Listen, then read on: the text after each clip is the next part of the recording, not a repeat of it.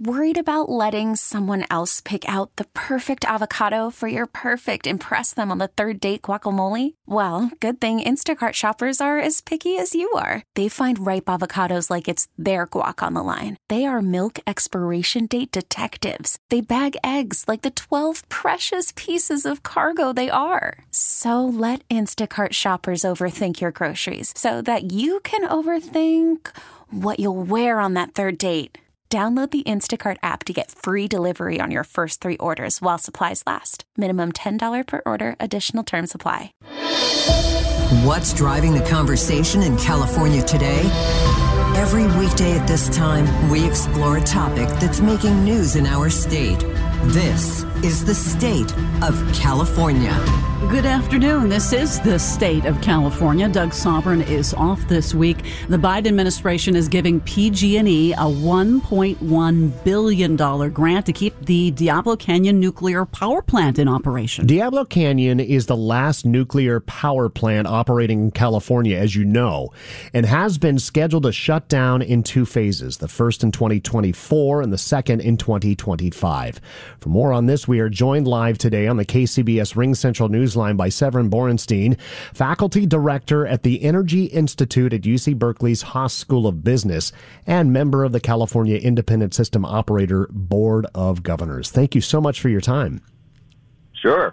What is the motive behind the Biden administration granting more than $1 billion to keep Diablo Canyon open, and would that happen in a different administration? Well, the general thinking, and this is part of the IRA, is that nuclear power provides clean, firm energy, and we need more of that, particularly as we start integrating more wind and solar. We need some energy for the night times and for the times when the sun isn't shining, the wind isn't blowing, that doesn't release greenhouse gases. And so on that logic, the Congress appropriated a large amount of money to help keep nuclear power plants that were financially at risk from closing. Now, the reason they've been financially at risk, they would argue, is because natural gas prices have been very low, and they've gone way up this year, and because we've been subsidizing wind and solar. And there's some truth to both of those arguments. But at the same time, nuclear power remains a very expensive source of electricity. Governor Newsom, late in the legislative session, was able to push through a number of constructs that would allow Diablo Canyon nuclear power plant to continue operating for another 5 years. If the feds had not given PG&E this $1.1 billion grant today, could that have gone forward? I think probably not. I haven't dug deep into that agreement, but I think it really did depend on the federal government coming up with significant funding to keep the plant going. PG&E has said that relicensing the Diablo Canyon nuclear power plant, which this will require, is going to be very expensive. They're going to have to do a lot of work on it, and the process is long and detailed. And so they really needed significant funding to keep it going, which, of course, raises the question of, is this really financially worth it? How important is Diablo Canyon at this point?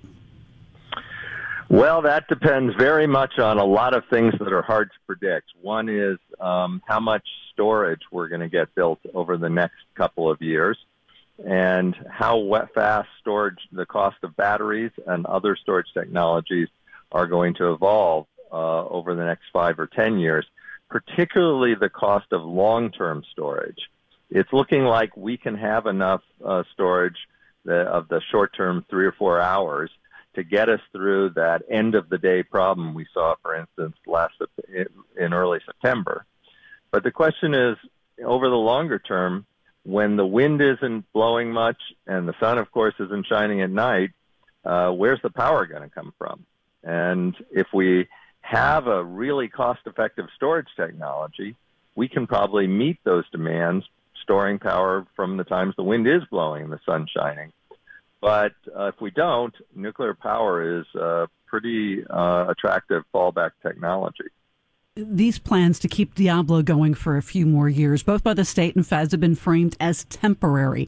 Is there a scenario that you could see where it would not be temporary, where it just keeps operating indefinitely? Well, I think their definition of temporary is at least 5 years and probably 10. So we're not talking about 1 or 2 years here. The cost would not make any sense if that were the case. And I think there's a decent chance that it could run beyond that time. Nobody's quite sure what technologies will be available, and I think there's a good chance that we will have the technology to phase it out at that point. But boy, if you go back 10 years and look at the cost of solar and wind and batteries, I think we should be pretty humble in claiming we can predict how technology is going to evolve over the next decade. Really interesting. The CPUC kind of pivoted this year when they had the controversial proposal to take away some of the benefits for solar users and future solar buyers and changing that to try and push energy storage.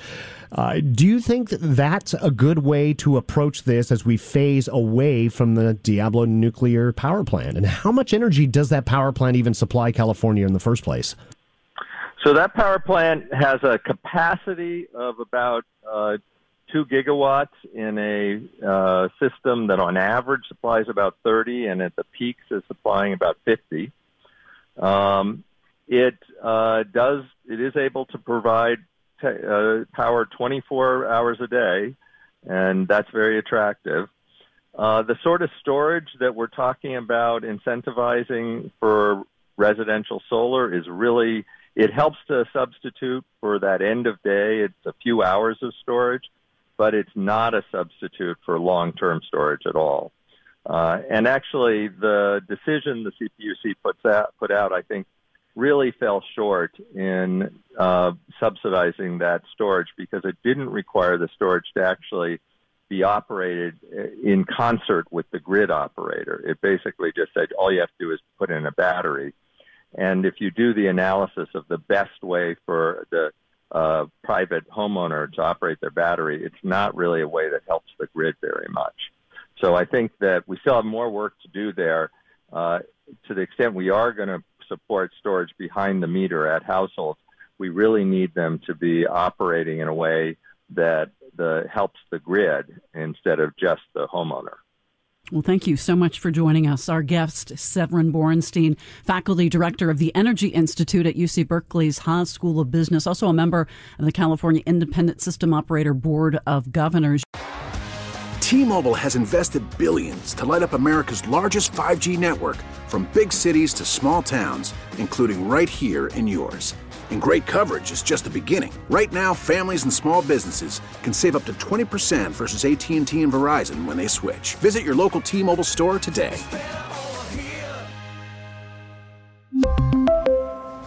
Plan savings with 3 lines of T-Mobile Essentials versus comparable available plans. Plan features and taxes and fees may vary.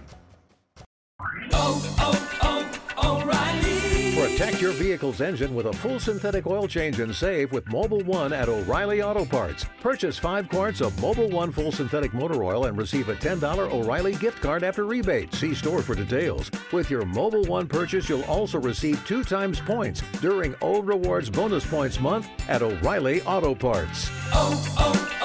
O'Reilly Auto Parts. Baseball is in full swing. NBA playoffs are heating up, and your NFL team is gearing up for training camp. Listen to the latest on the teams you love here on the Odyssey app. The biggest sports radio stations in the country, providing unrivaled local coverage of their teams, all in one place. Exclusive interviews with players, coaches, and team executives, streaming live and always available on demand. Stay in the know with your favorite teams right here on the Odyssey app.